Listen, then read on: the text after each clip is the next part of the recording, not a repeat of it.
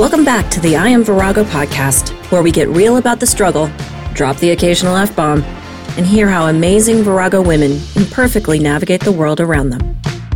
Today's guest, Heidi Finley, is the definition of a successful small business owner.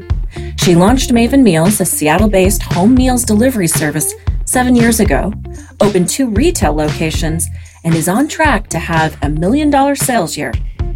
Hear about her journey, the setbacks, new love, and how she is able to embody the idea that failure is not an option and failure is okay simultaneously. So grab that cup of ambition and let's get started.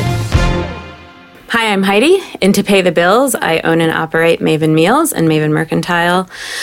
We provide meals that are made from scratch, that are delivered to your doorstep, or you can walk in and see us at either of our retail locations and make mealtime a whole lot easier. And I'm passionate about living a life that feeds my soul, whether it be nurturing relationships, experimenting in the kitchen, traveling, horseback riding, or taking some time to just recharge my batteries. So you are doing quite a bit to feed your passion. I am. I'm really passionate about the work I do. What are you passionate about? What do you love about your work? I love a lot of things about it. I love getting in the kitchen and just, putting my head down and doing recipe development or just making huge batches of food that we do. I love the development side of it, thinking about challenging my mind and how we can grow the business and what people are really wanting out there. Really feeds my creativity a lot. I change the menu every week. Every week? Every week. Well, to be full disclosure, everybody on the podcast, Heidi pretty much feeds me and my husband every week. We order, and the food is to die for. It's amazing. And how long have you been doing this work? Just over 7 years. 7 years? Yep. I had our first delivery 7 years ago, September. Wow. Congratulations. Yeah, thank you. How has it been growing a business? Oh man, it's been a little bit like being along for the ride. On some levels, this has been a really interesting kind of trajectory we've been on. I started the business before the meal delivery craze was really a thing.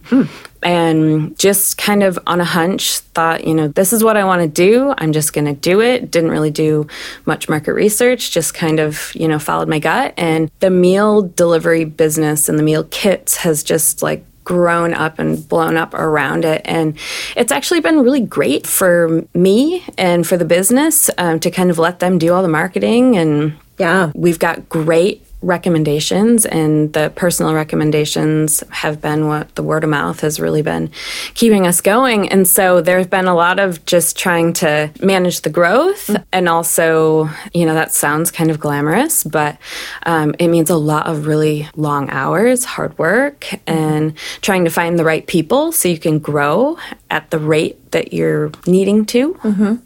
So how did you even start down this path? Well, in graduate school, I was getting an MBA in sustainable business, and it was kind of hippie grad school, if you will. And we had a creativity and right livelihood class that, really challenges you to dig deep and, search your soul and what is it you're really passionate about. And I kind of came up with this idea that I really thought I wanted to be a butler. A butler? Yeah. And so I was just, at the time, I was waiting tables to put myself through grad school. And I just said, you know what? I'm going to find a job as a butler, and I'll be damned if I didn't. In very short order, I found a job working for a wealthy family in one of the Seattle neighborhoods and became their household manager and private chef. And it's funny because the job was kind of uniquely set up where I would work 7 days one week and 1 or 2 days the next. And I would do all their meal prep the beginning of the week I was only there a day. And I kind of thought man, these people are basically eating leftovers all week, from what I'm making. And I was just I don't know about that. But they'd tell me the next week, they ate something on Friday that I made on Monday, and they're like, oh, it was amazing, and this and that. And so it really kind of got the wheels turning to think about the meal prep. And so I just kind of started thinking about it. And I have Janice to thank for saying, hey, will you help us with some meal prep? And I said, yeah, sure. Find me another handful of people and make it worth my time. And so I started doing this just out of my home kitchen for about 6 to 10 clients, family, friends. And I did it for about 9 months. And I realized at the end of 9 months kind of how much time I was putting into it, and really decided I either need to do this full time or not at all. And so I'd kind of burned myself out on it. Trying to do it even at that small scale in a small kitchen at home was a lot. And so I put it aside for about a year. I took a contract job that I was not passionate about. It was fine, but it was coming to the end, and I was like, what am I going to do? I looked at the job postings, and nothing was even catching my attention. And so I said, you know what? I'm going to do it. I'm just going to do it. And I decided the 1st of July that, you know what, I'm going to do this. And by the 3rd of July, I had my business plan written, and I handed it out to friends and family and just said, okay, I need to raise 20 grand, any amount will help. And I delivered the first meals the first week of September. And what? Yeah. So it was. Well, you don't fool around. I just literally failure wasn't an option. I look back on it and I was like, man, how foolish was I? But I'm thankful that I just didn't really think and just jumped in, because I had a mortgage to pay and basically no money in the bank. Yeah. So what do you think you learned most? What was the biggest lesson you took away in your first year of operations? I think probably the first year was realizing that I couldn't do as much myself as I thought I could. And even with, my projections of saying, it wasn't that business was just banging right away. It was growing at a slow and steady rate. But it was week 2, and I was like, oh my gosh, I need some help. So that was one of the things. I thought that I would be able to be going at it alone for quite a while before I would need to pay to bring on help. And I also just kind of foolishly assumed that it would grow fast enough that I could strictly do the meals. And very quickly, I started having people ask me if I would do catering. And I was like, yeah, I'll do anything to make some money. And I hate catering. And I would say that's been a huge win over the last year, is that we've pretty much taken our hat out of the catering ring. And that feels really great to be able to make that decision, be to a point to say yeah, that's a significant piece of business and I hate it. And I no longer want to do it. And I no longer need to do it. Congratulations on that. And in the beginning, was catering almost a marketing tool? It was. The two kind of fed each other, if you will. We'd have our meal clients say, oh, this stuff is great. We have really terrible catering at work, and kind of connect me in there. And then vice versa, the people who would order the catering, corporate catering was predominantly what we did. A lot of photo shoots and business lunches and that sort of thing. And those people would then find out that we would deliver this delicious stuff to their door. And so they did go back and forth. Mm-hmm. And so it was a good marketing tool there for a long time. So you've been around for 7 years. You have 2 retail locations. Yes. So we haven't even scratched that part of your business. But how big have you grown in the past 7 years? So I was just looking over our numbers, and we are on track to do almost $1 million in business this year. Whoa! Snap! Yeah. Congratulations! Thanks. Dang, girl! Yeah. So our client base has grown to, close to 5,000 clients just for meals. It's a lot of stuff. Oh, that makes me so happy for you.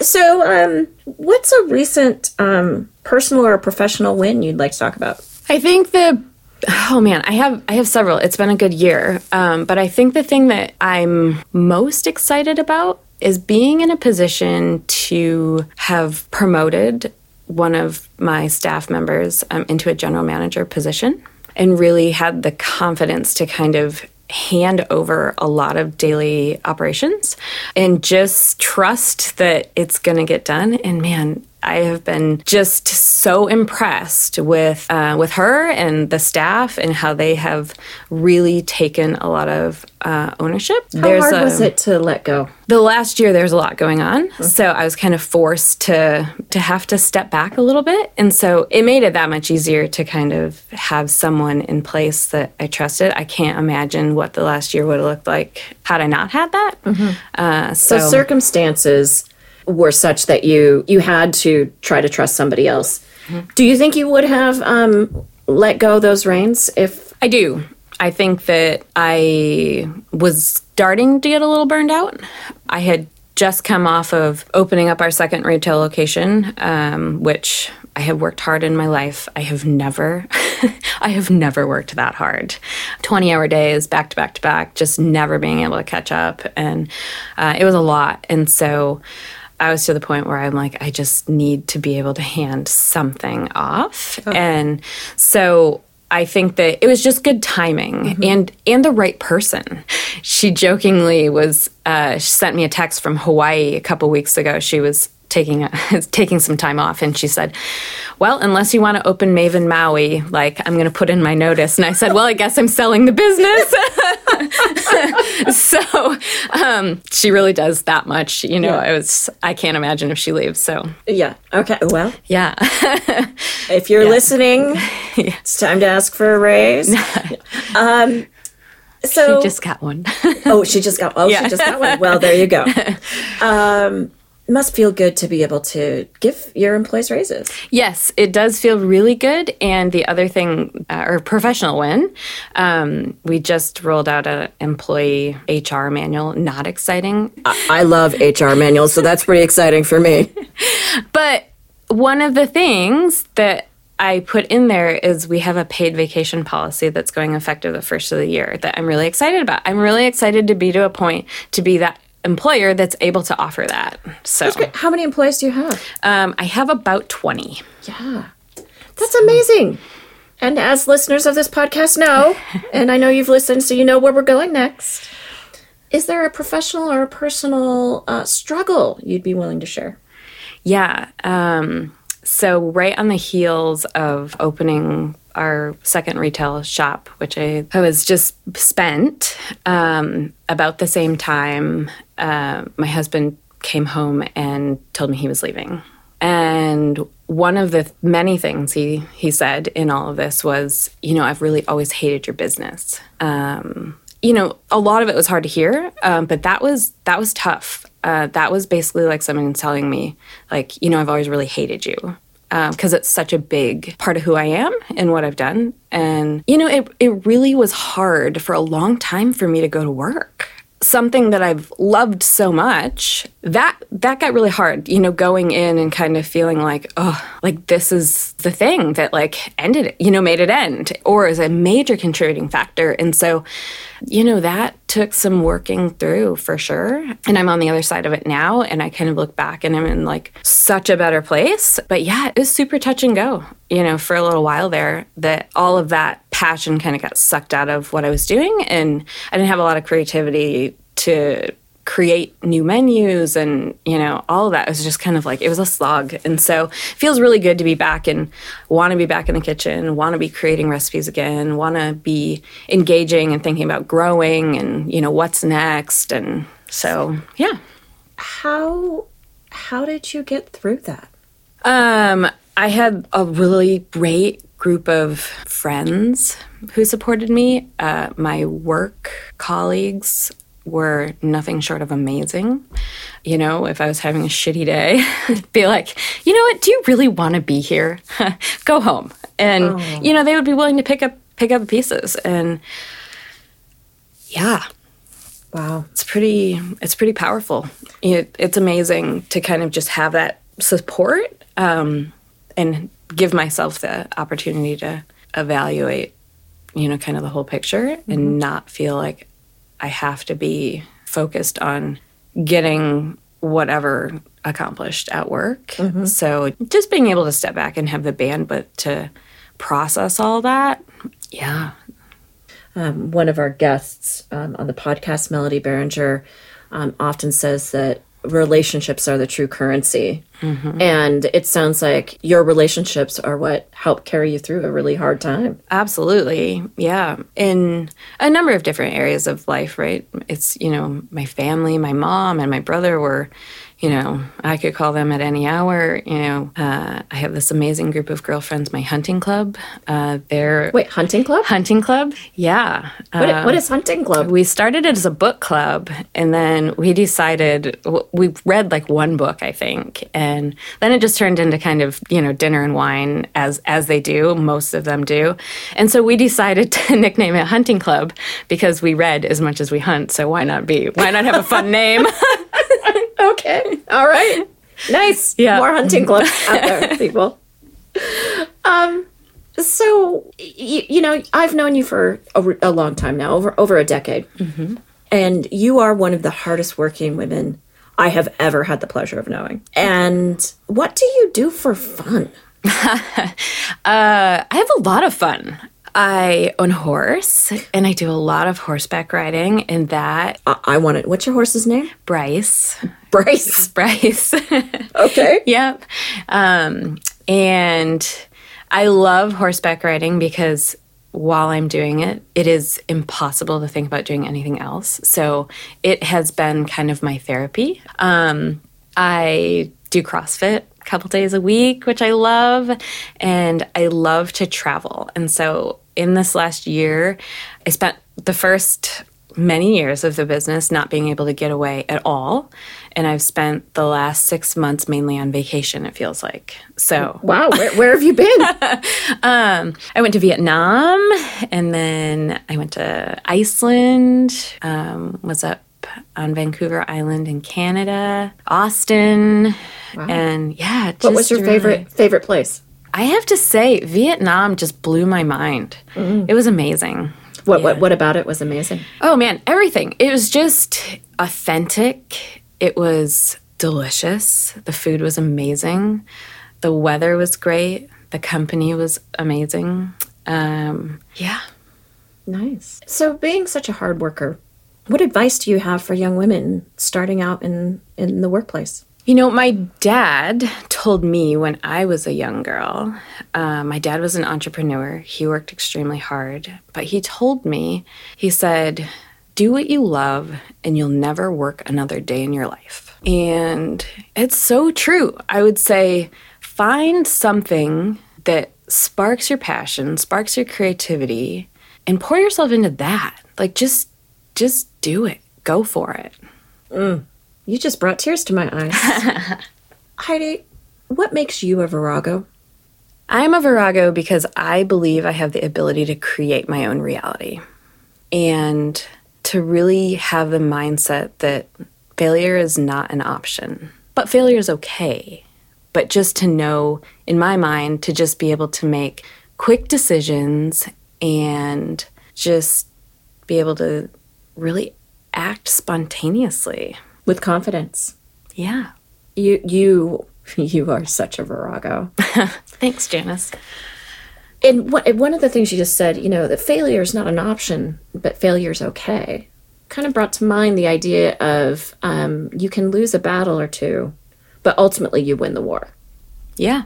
I've definitely had some failures it hasn't all been, rainbows and puppy dogs. And there have definitely been some, stumbles along the way. Yes. And you're going to make almost $1 million this year. I wish I personally was going to make $1 million, but in sales revenue. In sales revenue. Yeah, that's humbling. I look at that and I'm like, wow, like we did that. Like I'm really proud of that. You should be proud of that. So we're coming to the end, and I like to ask people if there's a question they wish I would have asked them about that I didn't. How do you feel about online dating? Well, I feel pretty good about it. Oh, really? In what way do you feel good about it? Is this something you want to talk about? Sure. Okay. I don't care. All right. So, yeah. So how do you feel pretty good about online dating? Tell me why. So back in the winter, I had a few girlfriends who were like, we're putting you on this dating app. And I was like, I don't know about that. And then I met the most amazing man, and he was the great company that I spoke of. in my Vietnam trip. His name is Tim. And man, he's everything I thought I had, but never did. And yeah, he's just like totally opened up my eyes to really feel what it feels like to be appreciated and loved. And that has just kind of flipped my whole world upside down. And I have been able to observe you and Tim, and it is beautiful to see you two together. Thanks. Yeah, you're welcome. All right. Well, we are at the end of the interview. Thank you so much for doing this, and I'm really proud to know you. Thanks, Janice. Thank you, my Viragos, for listening to the I Am Virago podcast. Check out new episodes every Tuesday. If you have ideas or suggestions of who you'd like to hear from on this podcast, go to iamvirago.com/podcast and leave a message. And remember, you are a Virago.